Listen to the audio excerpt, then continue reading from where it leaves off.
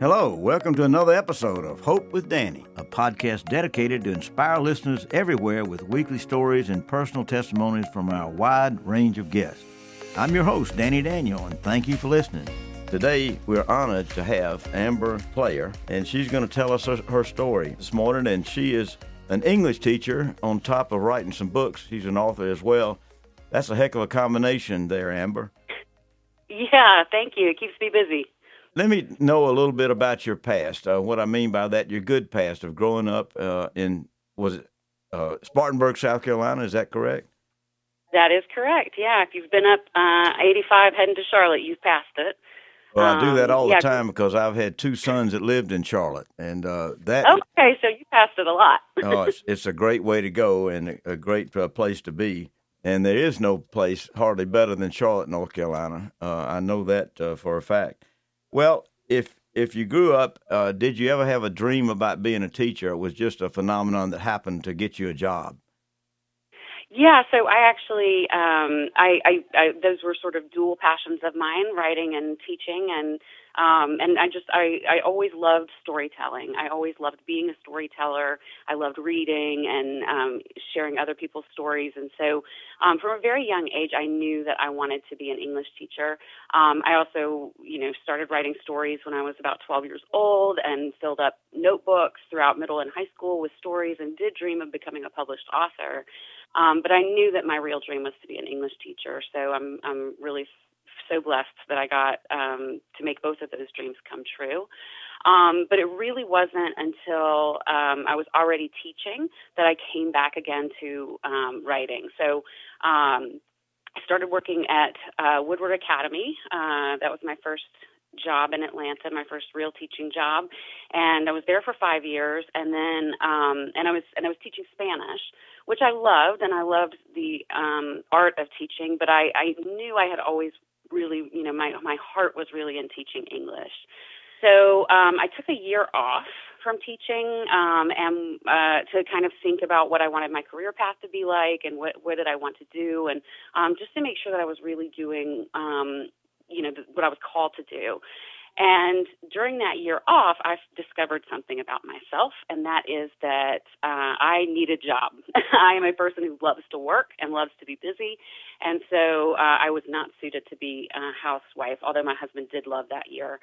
And so the house was clean, the dogs were walked, the pantry was full, and I was bored. And I thought, well, I've always enjoyed writing. I'll sit down and try to start writing again. And that led me to write my first full-length real novel. So, of course, like everyone else, I thought, well, I want to get it published, so I'll just send it to a publisher in New York, and then, next week I'll be signing books at Barnes & Noble, but of course that's not how it works at all. Well, let's go back a minute here, because you did a lot to get to where you were writing books.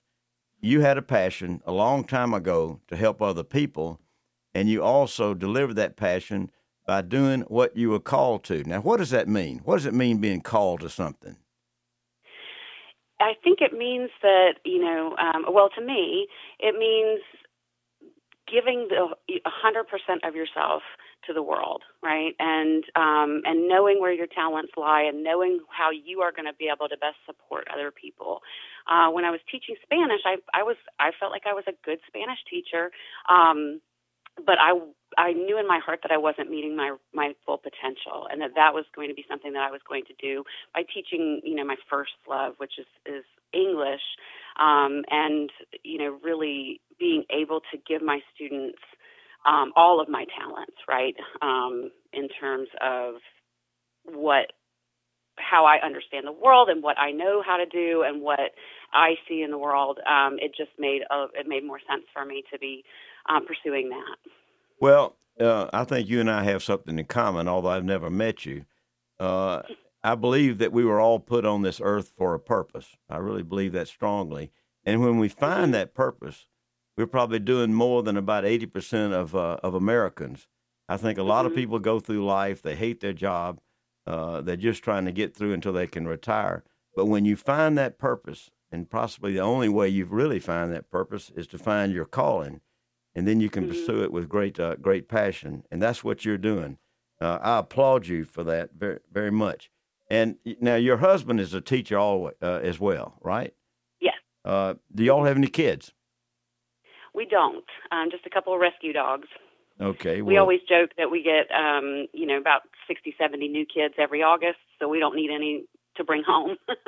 what a brilliant way to look at it. That's fantastic. Yeah. What grades do you teach now? So right now I'm teaching 7th and 10th grade, so I have a foot in the middle school world and a foot in the high school world. All right. Now, what school are you teaching in now in Atlanta? The Atlanta Girls School. Mm-hmm. So you're having to take some time off at night to write a book that you're drawn to do. Did you just take all your notes that you had and put them on the table and combine them? Is that what you did? Yeah, I mean, I just sort of, I had images in my mind. I saw the characters, I saw them interacting, and so I just sat down at my computer and put all those words onto the page. Well, it sounds like that you had a lot of hope and determination and even vision with the opportunities that were laid before you. Is that somewhat the way it worked out? Yeah, I will say my husband would probably also throw in stubbornness. That once I had made up my mind that I was going to get a novel published, nothing was going to stop me. I like to call it ambition myself, but he calls it stubborn. Well, I firmly believe, even though there are millions of books out there, it seems like that everybody can't write a book. How do you do that?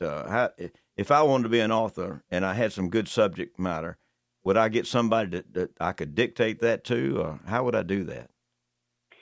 So, my best advice would be that you kind of, really the best advice for any writer is to read. So if you want to write a mystery, you should read 100 mysteries, right? That reading is really one of the best ways to learn about writing.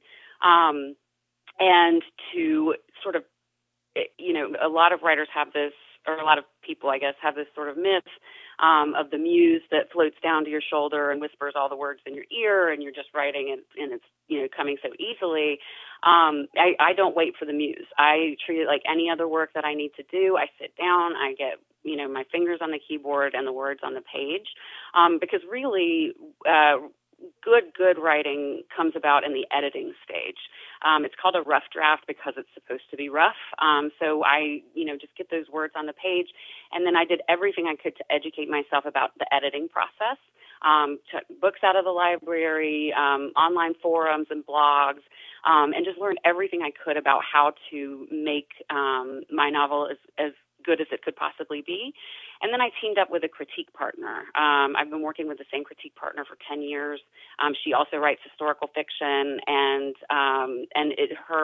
the work that we have done together has just been invaluable in learning, and in refining my writing process and my editing process. Well, you as you say, you learn the word rough draft over and over again. All right. So you had your heart, you had your passion, you even had your mind involved and engaged so that it could be put on paper. And your first book, or maybe your only book, I don't know, is what?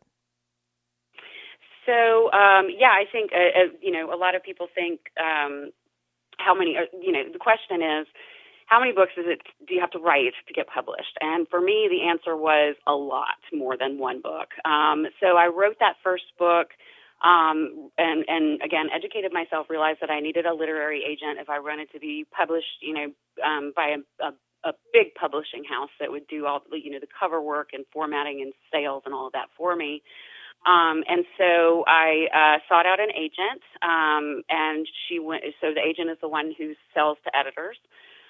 That book didn't sell, and she and I ended up parting ways. And so in the meantime, I had written another 2 books that I didn't feel like that would be okay for publishing. They were just sort of because I had to write them. And then I wrote the book that eventually would become A Fine Imitation, and that was the one that my now agent and I signed for. And then she ended up selling it in 2015, and it came out in May of 2016. And then my editor, while A Fine Imitation was coming out, my editor bought my second book, which is Lady Be Good, and that was published in 2018. And then I ended up taking a little bit of a break from writing because of family things, but I have since started writing again and am now writing probably the most personal book that I've ever written. It's set in a mill town in South Carolina in the 1930s, and my family has a deep, deep connection to the mills in South Carolina. So that has been it's been fun to explore that part of my own personal history. What are the basics for a fine imitation? What are the basics evolving around it? So that's a story about a wealthy woman living in New York in the 1920s. And her husband owns the building that they live in, and she lives this very confined social life, and she's restless. And the building brings in an artist to paint a mural, and right away when she meets the artist, she recognizes two things: that she has a pull to him that she can't explain, and that she recognizes that he's not entirely who he says he is. And it flashes back to her time in college when she had a friendship with another artist that ended up ending badly. So it's sort of the two parts of her story as she navigates her relationship with this artist. You need to get that book. I'm sure it's Barnes & Noble and other places they can find it. Oh, yeah. Yep. So I am Amber Player. That's my married name. I write under my maiden name, which is Amber Brock, because it's a funny story. My editor had my agent come to me, and she said that they didn't feel like Player was serious enough for serious historical fiction. And so I was very happy to use my maiden name. That was the name that I had dreamed of being on a book cover anyway. But I also realized it was probably some savvy on the part of my editor that when you look at the new release shelves, the B's are at eye level. So I'm sure that probably played a role in it as well. Well, that you kind of listen to your agent. That's what you got him or her for. And that's right. They suggested that. I know you're going to jump all over it. What about the second book, Lady Be Good? Boy, I like that title. Thank you. Yeah. So Lady Be Good is set in the 1950s, and it follows a wealthy hotel heiress who dreams of being at the top of society. And she is a schemer. She likes to get her way, and she ends up, her plans get complicated when she ends up falling for a jazz musician who plays in one of her father's hotels. And so that one takes place in New York, Miami, and Havana, Cuba. Oh, so she follows this guy around? Is that what she did? Sort of, yeah, without really meaning to. So Lady Be Good is a great title, and it's also by Amber Brock that you can get, again, in Barnes & Nobles and other places. You've achieved your passion, and you have arrived. And you've proven that you can do two things at one time. You can be a great teacher, and you can write a book. And hopefully doing both well. Well, again, if you don't reach your passion, if you don't search for your passion, you'll miss it. And you'll miss an opportunity, I think, to be all that you can be. So I applaud you for that. What about now? What are your future views in life? What do you want to do? If all goes well, I'd like to keep doing exactly what I'm doing. I'm teaching at the perfect place for me. I have a wonderful, supportive community there. I'm continuing to enjoy writing and sharing my stories with the world. So, if this is what I get out of life, then I have been dealt a very good hand. Well, would you say what other people would say is what you get out of life is what you put into life? I agree with that entirely. Yep. Well, Again, I applaud you for what you're doing. It's a fantastic opportunity that other people that want to write a book, you don't have to give away your day job, so to speak. You can do it all at night on the computer and be successful at it. It doesn't take any kind of special degree or anything like that. I'm just, an average person who had a story to tell. Oh, Amber, you are not an average person. You're above average, in my opinion. Well, thank you. And I'll tell you what, you're going to leave a legacy in two ways. One is all the kids that you've taught. My son teaches PE in Atlanta at Eastside Elementary. He's had thousands of kids come through his program. And no program except English is more favorable to a kid, especially in elementary school, than PE. So he's built a legacy and had an opportunity to work with those kids. You're the same way.